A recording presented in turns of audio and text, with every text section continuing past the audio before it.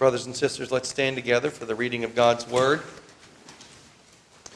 I'll be starting at verse 18 in chapter 12 of the book of Acts and reading through to verse 3 of chapter 13. Please listen carefully because this is God's holy and infallible Word.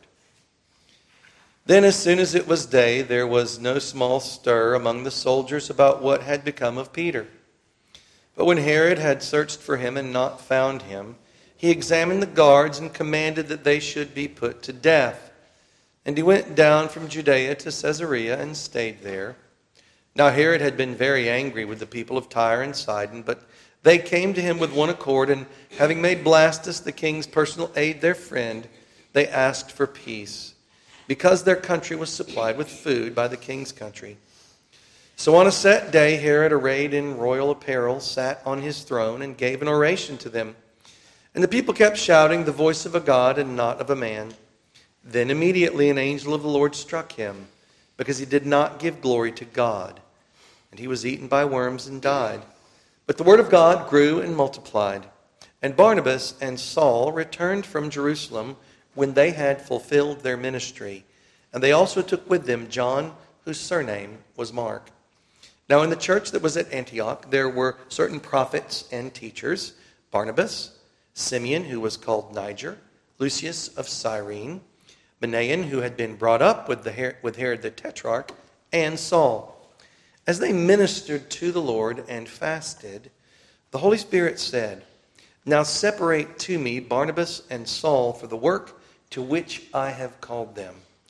Then having fasted and prayed and laid hands on them, they sent them away. Thus ends the reading of God's Word. Amen. Amen. Please be seated. So we'll be looking at Acts chapter 12, verse 25, and using it as a springboard to look at the fruitfulness of genuine Christian friendship. And may the Lord bless us as we go through the history of Saul and Barnabas in their life together up to this point, and also take a look at some of the things they will go through together after this point in time. May the Lord bless us to consider more deeply what it means to be involved in genuine Christian friendship, and that we would be blessed to grow up in this regard. Charles Spurgeon said, and I commend this sermon to you about friendship from Charles Spurgeon. He said, "Friendship seems as necessary an element of a comfortable existence in this world as fire or water, or even air itself. He who would be happy here must have friends, and he who would be happy hereafter must above all things find a friend in the world to come, in the person of God, the Father of his people." Fidelity is an absolute necessary in a true friend. We cannot rejoice in men unless they will stand faithful to us. Solomon declares that there is a friend that sticketh closer than a brother. That friend, I suppose, he never found in the pomps and vanities of the world. He had tried them all, but he found them empty. He passed through all their joys, but he found them vanity of vanities. Poor Savage, the poet, spoke from sad experience when he said, "You'll find the friendship of the world a show, mere outward show, 'tis like the harlot's tears, the statesman's promise or false patriot's zeal, full of fair seeming, but delusion all." And so for the most part they are. The world's friendship is ever brittle. Trust to it, and you have trusted a robber. Rely upon it, and you have leaned upon a thorn. Aye, worse than that, upon a spear, which shall pierce you to the soul with agony. Yet Solomon says he had found a friend that sticketh closer than a brother. Not in the haunts of his unbridled pleasures, nor in the wanderings of his unlimited resources, but in the pavilion of the Most High, the secret dwelling place of God, in the person of Jesus, the Son of God, the friend of sinners. It is saying a great thing to affirm that, quote, "there is a friend that sticketh closer than a brother," unquote, For the love of brotherhood has produced most valiant deeds. We have read stories of what brotherhood could do, which we think could hardly be excelled in the annals of friendship. So, hopefully this will serve as a framework for us as we're looking at the providential work of God and the relationship of Saul and Barnabas through the years, and we'll see the foundation of friendship, the fruits of genuine friendship, the fruits of genuine friendship. Also, take note of the two goals, the two major goals of genuine Christian friendship: doing God's will, obeying Him together, and number two, becoming like Jesus in the process. Obedience and sanctification mark true friendship, which ultimately is mutual loyalty to Jesus Christ Himself. Love for Christ and finding Christ as the friend that binds true friends together. Jesus said, if we are His friends, then we will be friends with one another. The world does offer us counterfeits, and we'll perhaps get a glimpse of some of those things as we look at the relationship between Saul and Barnabas, which was not all roses and sunshine. There were disagreements and difficulties that they went through, and perhaps some of these counterfeit foundations of friendship perhaps were woven into their relationship. I don't know that for sure, but perhaps we'll see that. So let's move into it. You'll see that our outline will be, we'll look at Barnabas and Saul, and that'll be the longest part of the sermon. And then we'll see that they did return from Jerusalem, and they did that after they had fulfilled their ministry. And we'll see that they brought John Mark from Jerusalem with them. And all of this has pertinence to their friendship and to the past and the future friendship that they would have. And then we'll look at some principles more closely displayed in this story of their friendship. So this text says, first, and Barnabas and Saul. So I'll use that as a jumping off spot. We're going to look at Barnabas and Saul in the book of Acts so far. And I've tried to do this with some basic chronological outline so that we can see the order in which God accomplished things in their lives. So first of all, approximately AD 30 or 31, Barnabas sells his land and gives it to the church. So we see Barnabas is brought in early as a part of what's going on in the growing church the same year or early in the next year that Jesus Christ ascended to the Father's right hand. Acts chapter 4, verses 32 to 37. We've read this multiple times already. We'll look at it again. Now the multitude of those who believed were of one heart and one soul. Neither did anyone say that any of the things he possessed was his own, but they had all things in common, and with great power the apostles gave witness to the resurrection of the Lord Jesus. And great grace was upon them all, nor was there anyone among them who lacked. For all who were possessors of lands or houses sold them, and brought the proceeds of the things that were sold, and laid them at the apostles' feet, and they distributed to each as anyone had need. So there's great unity here and fruitfulness in this church. And now Barnabas is given as an example of this. Verse 36, and Joseph, who was also named Barnabas by the apostles, which is translated son of encouragement, a Levite of the country of Cyprus, having land, sold it, and brought the money and laid it at the apostles' feet. So Joseph has its origins in the Hebrew for Joseph. This Greek word Joseph means exalted, and the Hebrew Joseph is he has added or he will add. And then Barnabas here, son of encouragement or son of comfort, son of rest, son of refreshment. And so we get a picture of Barnabas here. And who would you think is Barnabas' friend? We would say that Barnabas is friendly, but we see behind this, his ability to encourage and comfort is his love for Christ, for sure. His belief in the resurrected one who is at the Father's right hand, and the comfort that he has received, being made a friend of God through Christ. And we see that his goal is to serve God. His goal is to do the Father's will. These are important things for genuine Christian friendship. Next, in approximately AD 31 or 32, so about a year later, we see no more than, Saul approves Stephen's murder, goes on to persecute the church. So Saul is introduced to us, and his introduction is a bit different than the introduction of Barnabas. Then they cried out with a loud voice, stopped their ears, and ran at him with one accord. So this is when Stephen is martyred. We looked at that. And they cast him out of the city and stoned him. And the witnesses laid down their clothes at the feet of a young man named Saul. And they stoned Stephen as he was calling on God and saying, Lord Jesus, receive my spirit. Then he knelt down and cried out with a loud voice, Lord, do not charge them with this sin. And when he had said this, he fell asleep. Now Saul was consenting to his death. And we know that Barnabas was part of this church. Barnabas had been frequenting this church. We can't help but wonder if Barnabas observed Saul's behavior. Going on with Acts 7. At that time a great persecution arose against the church which was at Jerusalem, and they were all scattered throughout the regions of Judea and Samaria except the apostles. And devout men carried Stephen to his burial and made great lamentation over him. As for Saul, he made havoc of the church, entering every house and dragging off men and women, committing them to prison. Saul is no friend of Jesus at this point. He's an enemy of Christ and an enemy of Christ's church. So what happens next? Well, Saul the persecutor, on his way to Damascus, he meets Jesus.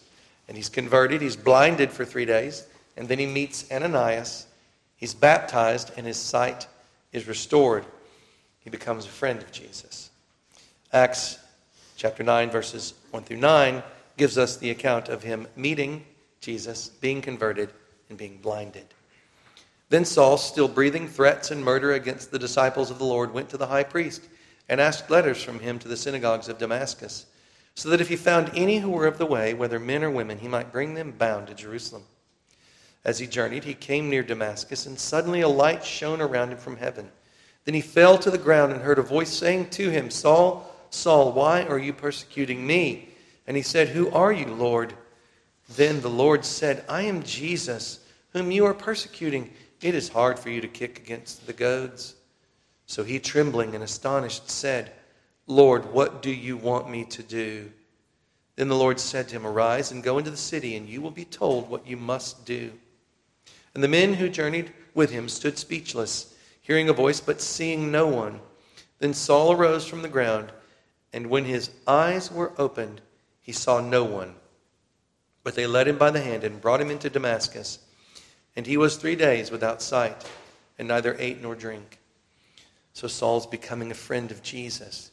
He calls him Lord, and being a friend of Jesus always entails calling him Lord and being caught up in the joy of his propriety in us, that we belong to him and that we will do his will. This is friendship with Jesus.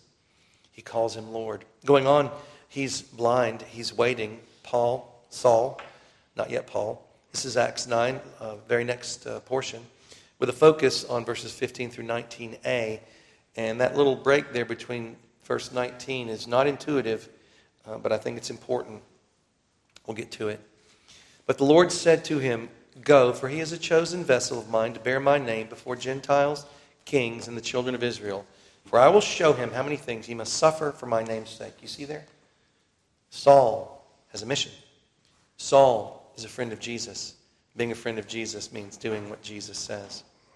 And Ananias went his way and entered the house, and laying his hands on him, he said, Brother Saul, the Lord Jesus, who appeared to you on the road as you came, has sent me that you may receive your sight and be filled with the Holy Spirit. Immediately there fell from his eyes something like scales, and he received his sight at once, and he arose and was baptized. So when he had received food, he was strengthened. The next phase of Saul's life, most likely, is 3 years, from AD 36 approximately through AD 33 through AD 36. And this is not mentioned in the book of Acts. 3 years of training by the Lord in Arabia. He mentions it in Galatians. And Acts does not speak on this. We learn of it, as I said, from Galatians chapter 1.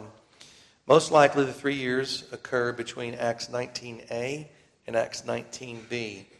So it's not the focus of this sermon. I'm not going to go through trying to convince you of that. I do invite you to see an article by Pastor Kaiser, Philip Kaiser, a conservative chronology of Paul with emphasis upon the correlation with Galatians.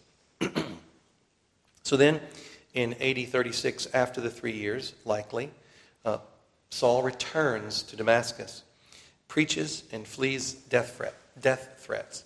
So Saul is committed to doing the Lord's will. Then Saul spent some days with the disciples at Damascus. Immediately he preached the Christ in the synagogues, that he is the Son of God. Then all who heard were amazed and said, "Is this not he who destroyed those who called on this name in Jerusalem, and has come here for that purpose, so that he might bring them bound to the chief priests?" But Saul increased all the more in strength and confounded the Jews who dwelt in Damascus, proving that this Jesus is the Christ. Now after many days were passed, the Jews plotted to kill him, but their plot became known to Saul, and they watched the gates day and night to kill him. Then the disciples took him by night and let him down through the wall in a large basket. So we see, again, Saul in his life acting as a friend of Jesus, doing the will of his Lord. In Galatians chapter 1, Saul gives us his description, and he's, of course, writing to the church at Galatia, and he is giving his biography, his history to this church.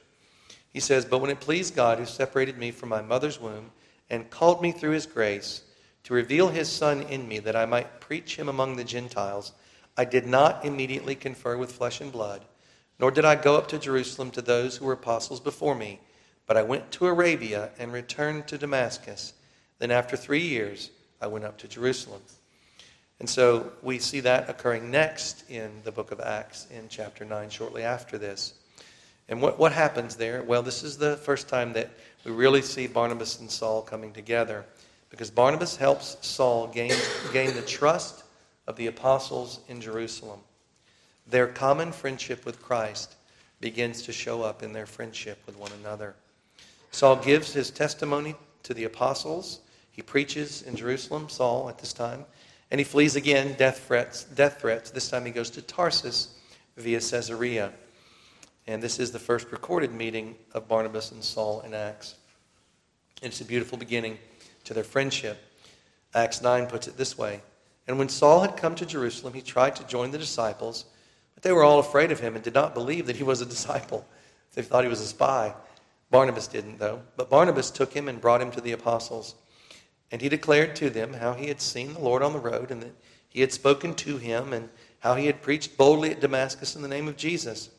So he was with them at Jerusalem, coming in and going out. And he spoke boldly in the name of the Lord Jesus, and disputed against the Hellenists, but they attempted to kill him. When the brethren found out, they brought him down to Caesarea and sent him to Tarsus." So Barnabas was there. Barnabas had helped him, and it's likely Barnabas helped him to get to know the apostles, and it's likely Barnabas is also helping him escape to Tarsus at this point. The next 6 years are silent in terms of the book of Acts on the life of Saul. He's likely preaching in Syria and Cilicia from his home base of Tarsus. And again, we know this from the book to the Galatians in chapter 1. So the churches know of what Saul is doing. We'll get to that in Galatians, that he is preaching the gospel during this time.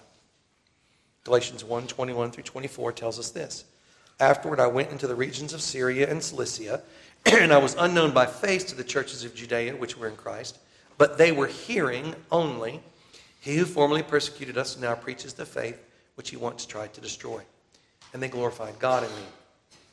So Saul, still acting as a friend of Jesus, there in Tarsus, he's preaching the gospel, and it appears as though there's no report of anyone trying to kill him at this point. So who knows why, but he's able to do his gospel work there without obvious threat to his life. So what happens next? Well, the gospel's going forth, and Barnabas is sent to see what's going on. He goes to Antioch. He encourages them there. You remember that? And after he sees what's going on, he's like, we need some help here. And he goes and he retrieves Saul from Antioch.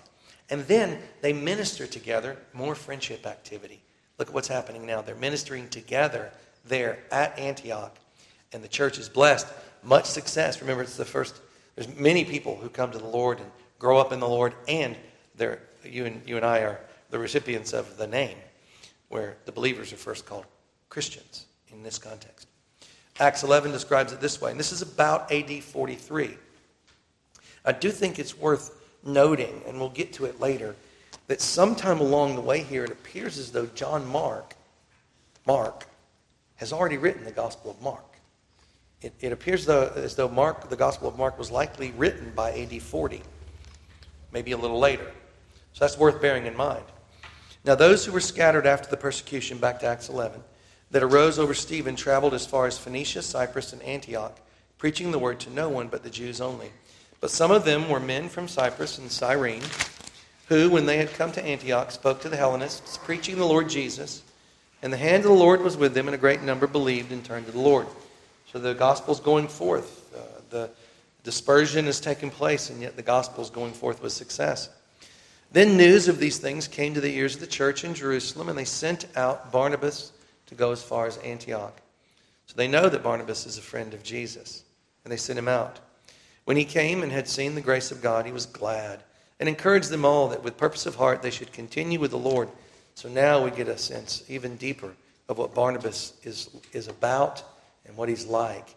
He's able to spot the grace of God. We talked about this when we went through this text.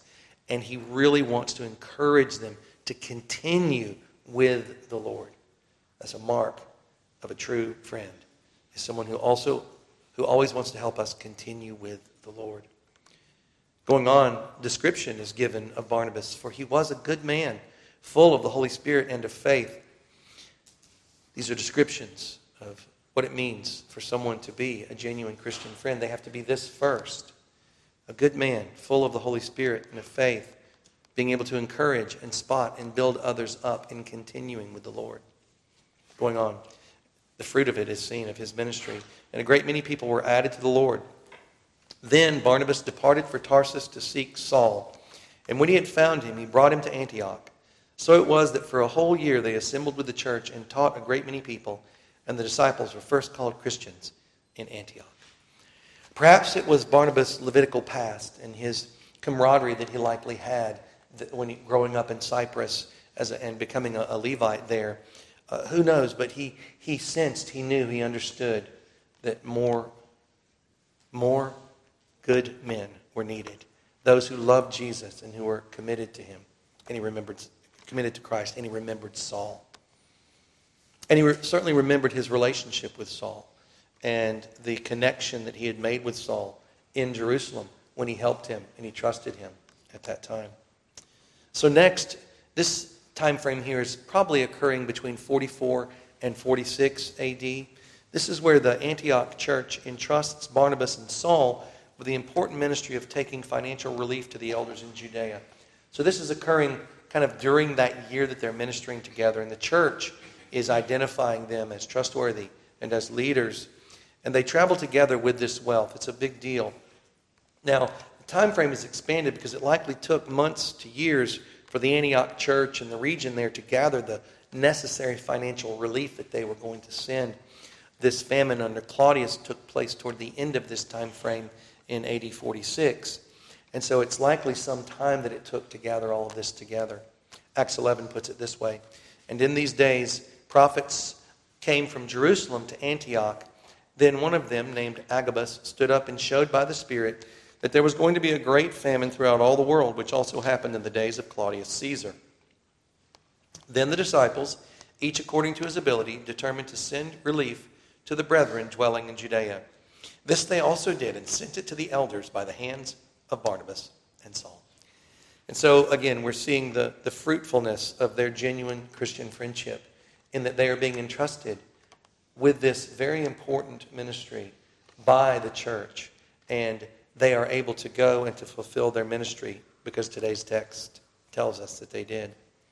So there in AD 46, all the events of Acts 12 occur prior to today's text. And we've been through Acts 12, coming up now to the end of Acts chapter 12. Remember, Herod has killed James, the brother of John. He's been persecuting the church because it pleased the Jews. He's imprisoned Peter, likely wanted to kill Peter and bring him out and kill him in public. But Peter is freed miraculously by the angel, and then he goes, and where does he go? To the church at Mary's house. And who is this Mary?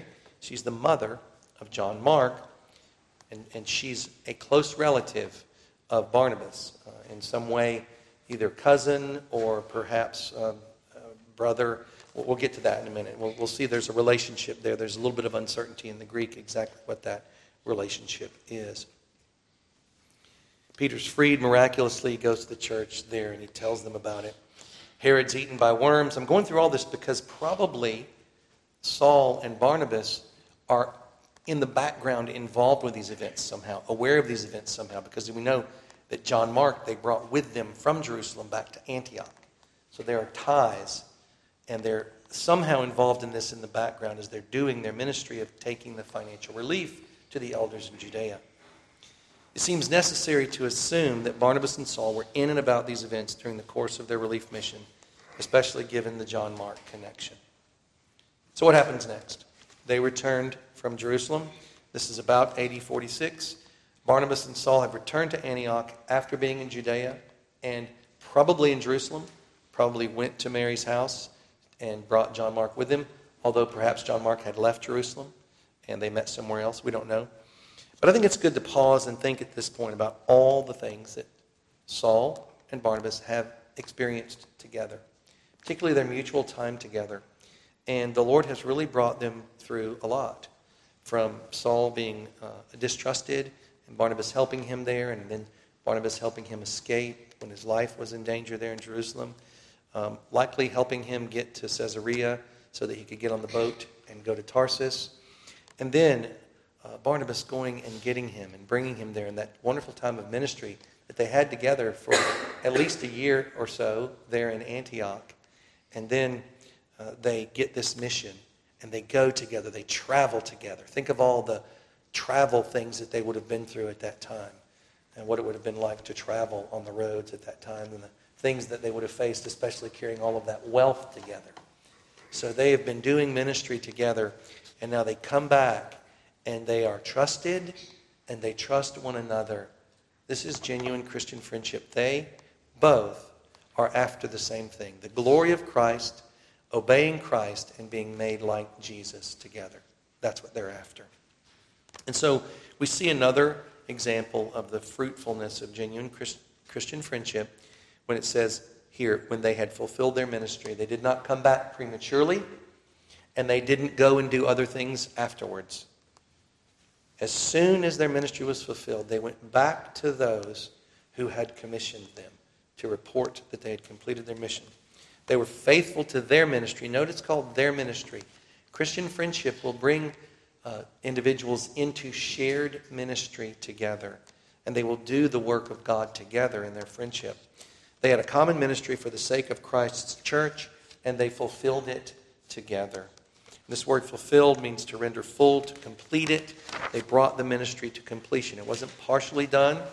They didn't partially complete their mission.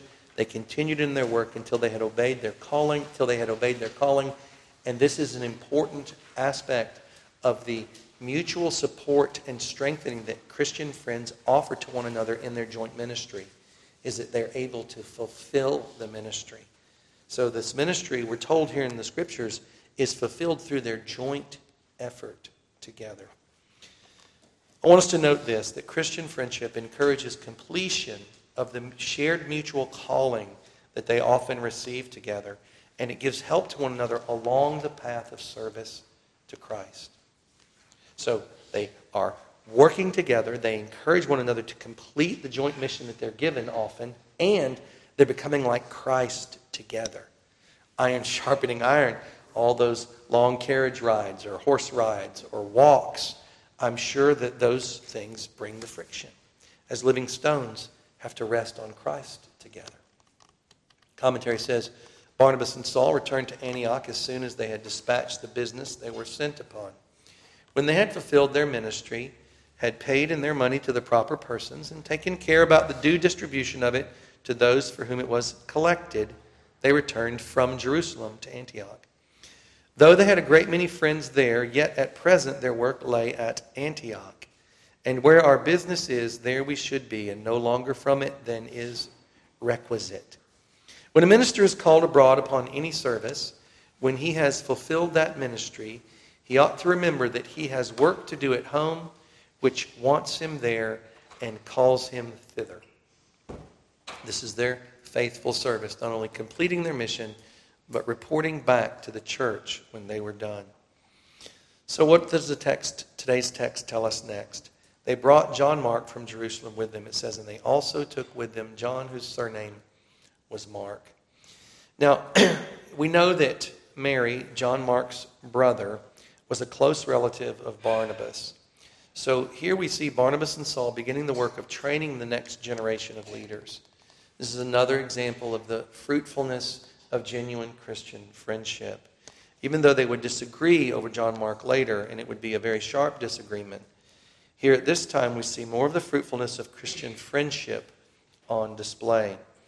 Now, let's look at talk about Colossians 4:10 a little bit. We looked at this last time we passed through about John Mark. Colossians 4:10, so the book of Colossians was written about AD 58. Okay, so this is some years later after this particular episode is occurring around AD 46. So this is written about 12 years later by Paul. He's called Paul by this time. And he says, if he comes to you, welcome him.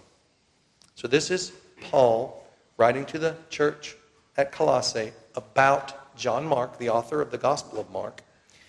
And he says to him, if he comes to you, welcome him. Okay?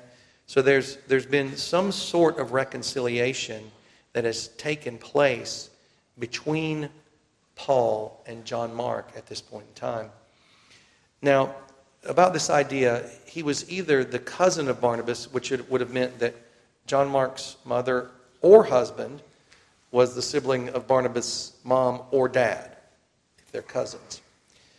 But the King James calls him the nephew of Barnabas, which may be accurate. So either cousins or nephew. Okay, so either John Mark is the nephew of Barnabas or they are cousins. It's not entirely clear. But this family relationship is worth noting. And we have to ask ourselves, did it possibly contribute to the contention that they had with one another? The commentary says about this whole situation with Barnabas and Saul, when they went to Antioch, they took with them John, whose surname was Mark, at whose mother's house they had that meeting for prayer, which we read of in verse 12.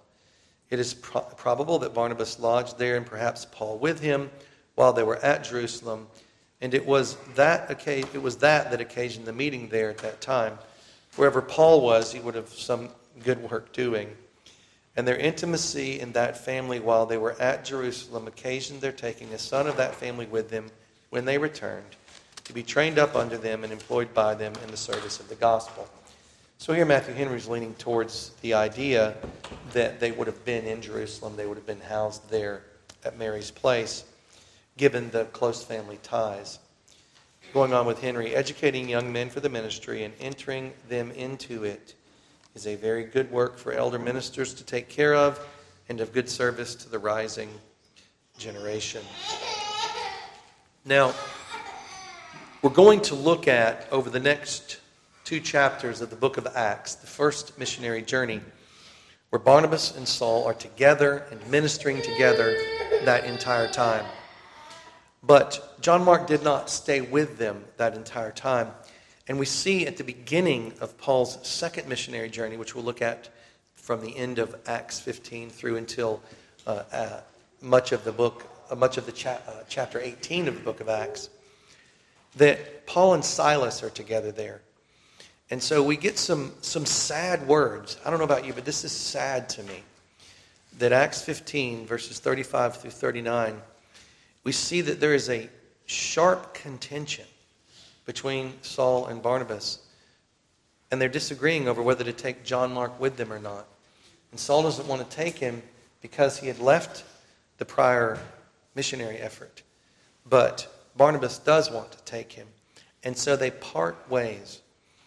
Now this is something that should sadden us. Now yet, of course, we see God's great sovereignty in this. And in many ways we see multiplied ministry. And there's not really any sort of direct commentary from Scripture that either Saul or Barnabas are wrong about how they're trying to weigh this out. But just this sad parting is given to us. And it may well be that there's a subtle curiosity in the author, Luke, about the family ties between Barnabas and John Mark maybe playing a role in this. And so, in any case, they're not together anymore. And later we see John Mark is to be welcomed, so we know in the future there's goodness and kindness between Paul and John Mark, and Barnabas is mentioned in that same text in Colossians 4:10 in AD 58, and that's the latest mention of Barnabas, but that's all that's said about him. He's just mentioned. There's nothing else said about Barnabas there by Paul. Now, what else do we know about Barnabas outside of the book of Acts? First of all, I want to say this. Barnabas is not mentioned again in the book of Acts. And that saddens me. That should sadden us to wonder what happened in their relationship. But he is mentioned later. Now, Barnabas and Saul, the first missionary journey, is from 47 to 49, approximately AD. And the second missionary journey is AD 49 to 51. So the last mention of Barnabas in the book of Acts is AD 49. So hold on to that, because as we look at New Testament references, we'll have a sense of what unfolds over time. So Galatians is written about AD 49, and so it's right around this same time that they've parted that Paul is writing to the Galatians. And in the first part of Galatians, in chapter 1, he mentions Barnabas twice, but that's just referencing him by history, what they had been through together, and this was about what they had done prior to their parting. And then in Galatians 1:13, Paul writes something negative about Barnabas, and you recall this before when I asked you to remember that phrase, even Barnabas. And this is Galatians 1:13, where it says, even Barnabas was carried away with their hypocrisy.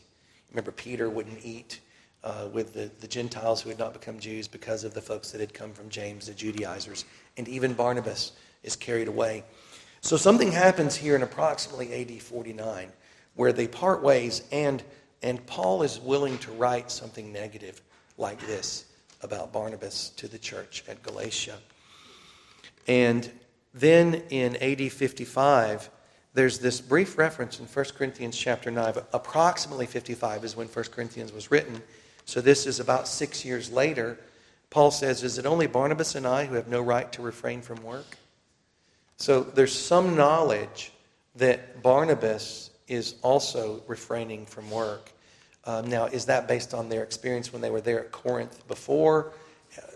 Well, no, they didn't go to Corinth together. So I don't really know the background here of what's going on with Barnabas. But he mentions Barnabas, so at least he's keeping up with Barnabas, and their friendship shows up there, their relationship shows up there. And then I've already mentioned Colossians 4:10, where Barnabas is mentioned by Paul, and Paul being reconciled to Mark. And so we get an overview, I think, here of the relationship between Saul and Barnabas that becomes Paul and Barnabas, and it looks beautiful and fruitful for quite some time. And it appears it's because of their shared love for Christ and their mutual devotion to Christ's kingdom and to becoming like Jesus Christ. And that's genuine Christian friendship. And it appears as though something may have gotten in there, and maybe they weren't sharing that same friendship anymore. Now, it could be perhaps instead of that, they just had different callings. Maybe at that point in time, they just had different callings and they weren't together any longer. So what can we learn from this today about our lives and what is true friendship? And I think we need to go back to Spurgeon's ideas at the beginning and acknowledge that first of all, there's only one true faithful friend, brothers and sisters, and his name is Jesus Christ. And he is the only one who is with perfect devotion loyal to that which deserves loyalty. Jesus Christ alone. And so we must start there and ask ourselves, have we been brought into new life with Christ? Have we been united with him? This is where it all starts. And in that union with him, have we embraced being his ambassadors?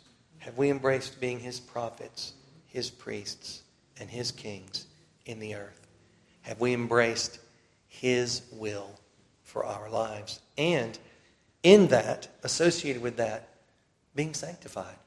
The joy of sanctification. Being changed together as we do his will together. Having his kingdom before us. His goals before us. And even more importantly, who he is before us. Because we are being made like him together. This is the will of God, our sanctification. And this is where true friendship lies.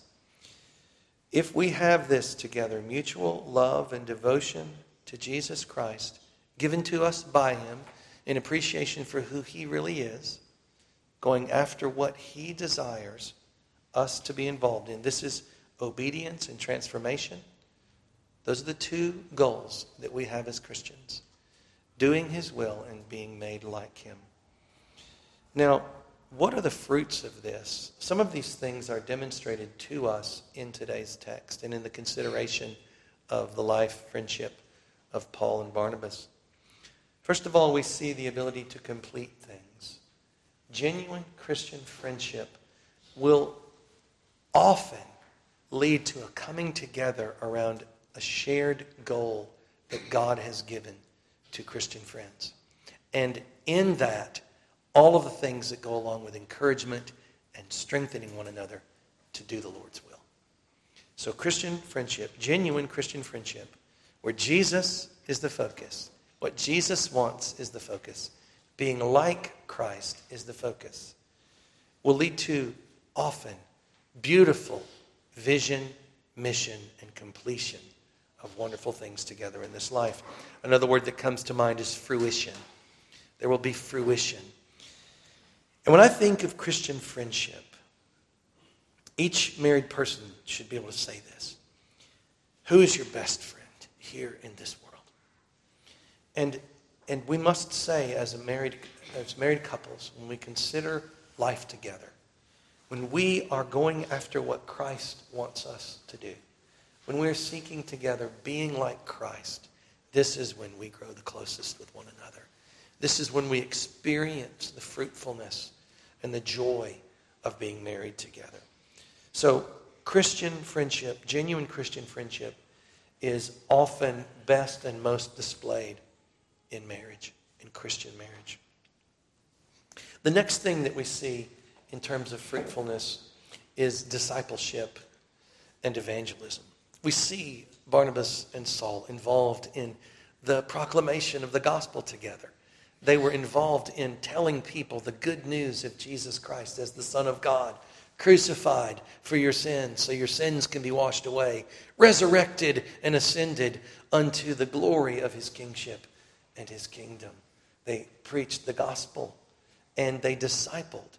They taught people how to submit to Christ, how to love his word, how to do his will, how to become learners, discipleship, learner, how to be learners of Jesus Christ, becoming like him and serving him. We see this in their lives together, and we see it particularly in the life of John Mark.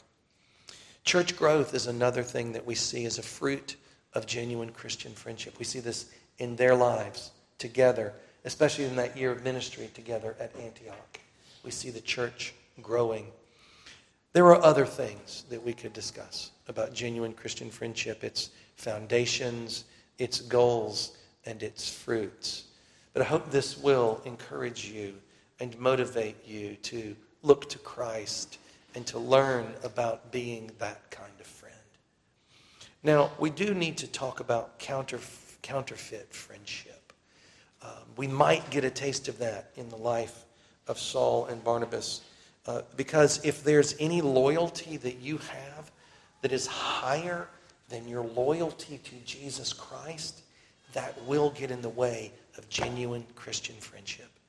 It will get in the way of genuine Christian friendship. So it's worth, as a application request from the preacher, that you would ask the Lord, Lord, do I have any loyalties in my life that are higher than my loyalty to you, to your glory, to your kingdom, to doing your will in my life, and to becoming like you along the way?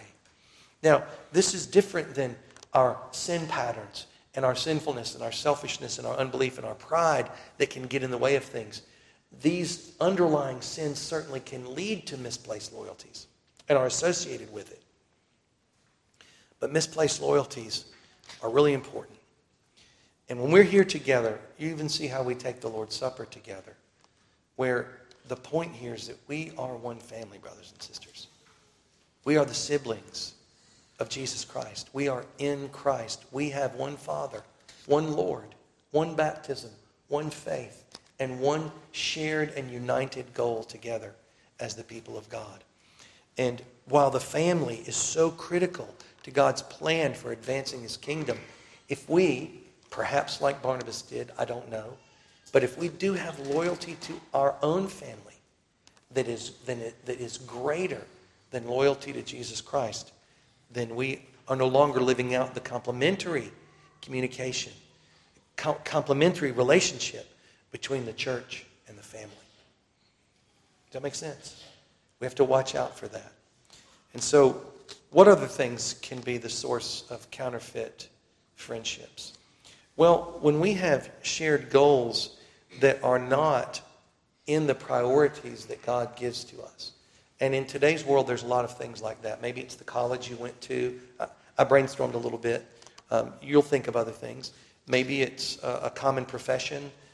Maybe it's a football team. Maybe it's sports. There are a lot of things in our world today. Maybe it's raising your children, right? A lot of churches cease to exist after the parents have raised their children. This building we're in, sadly, is kind of an example of that. Now, we're the beneficiaries of that, but that's my understanding of what happened, is that in many ways, once the children had grown, the friendships were over. So what are the counterfeits and the foundation counterfeits that the world offers? And like Spurgeon says, what will happen if we lean upon those things? Didn't he call it like leaning upon a spear that will pierce our souls? We look at Judas, do we not, as an example of counterfeit friendship. Do we think that Judas moved into that as a plant, as a dispatched agent, knowledgeable in his mind of his infiltration? Maybe, but probably not. It looks like he thought he was a good friend, and he became a traitor. And this is a warning to all of us to examine why we are involved in our friendships. And do our friendships flow from Christ? And are they for Him? And even what is friendship?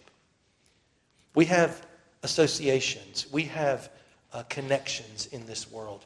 But as Christians, Christian friendship is because of Jesus Christ. Because of who He is and what He has done for us. And the life that He has called us to live in service to Him as we love one another, doing that together. Succeeding and failing in the missions that He gives to us together, and becoming like Christ together along the way. So beware of counterfeit friendship, and recall that we can get caught up in those things. Any of us can, right? We don't always just want to cast ourselves as the good guy in the text, right? We have to be aware of our own sin and our own flesh and our own desires, our own kingdom goals for our own little kingdoms that we have. All of us have this. And we have to let go of those things and cling to Christ and His kingdom and His goal and His will for us. So hopefully this will be an occasion for pondering genuine Christian friendship more deeply for each one of us. And I do commend to you the sermon from Charles Spurgeon. It was helpful to me. And may we each take time to consider ourselves, our relationship with the only one who is a true friend, the Lord Jesus Christ, and how we can be more like Him and go forward in genuine Christian friendships, experiencing all the joys and the fruits of this in our lives. Amen. Let us pray. Almighty and gracious Heavenly Father, we rejoice that You, O God, sent Jesus Christ, put on flesh, suffered and died for us. Thank You, Lord Jesus, for demonstrating genuine Christian friendship to us. We desire, Lord Jesus Christ, to be like You, that we would walk and carry our cross as genuine Christian friends with one another, being like you, serving you, doing and accomplishing your will. O Lord Jesus Christ, we beseech you to pour out your Holy Spirit upon us, that we would be looking to you, considering you and your glory and your commands to us, and the great joy of becoming like you in the process of worshiping you and serving you during our lives. O Father, Son, and Holy Spirit, grant to us genuine Christian friendships, we pray. In Jesus' name, amen.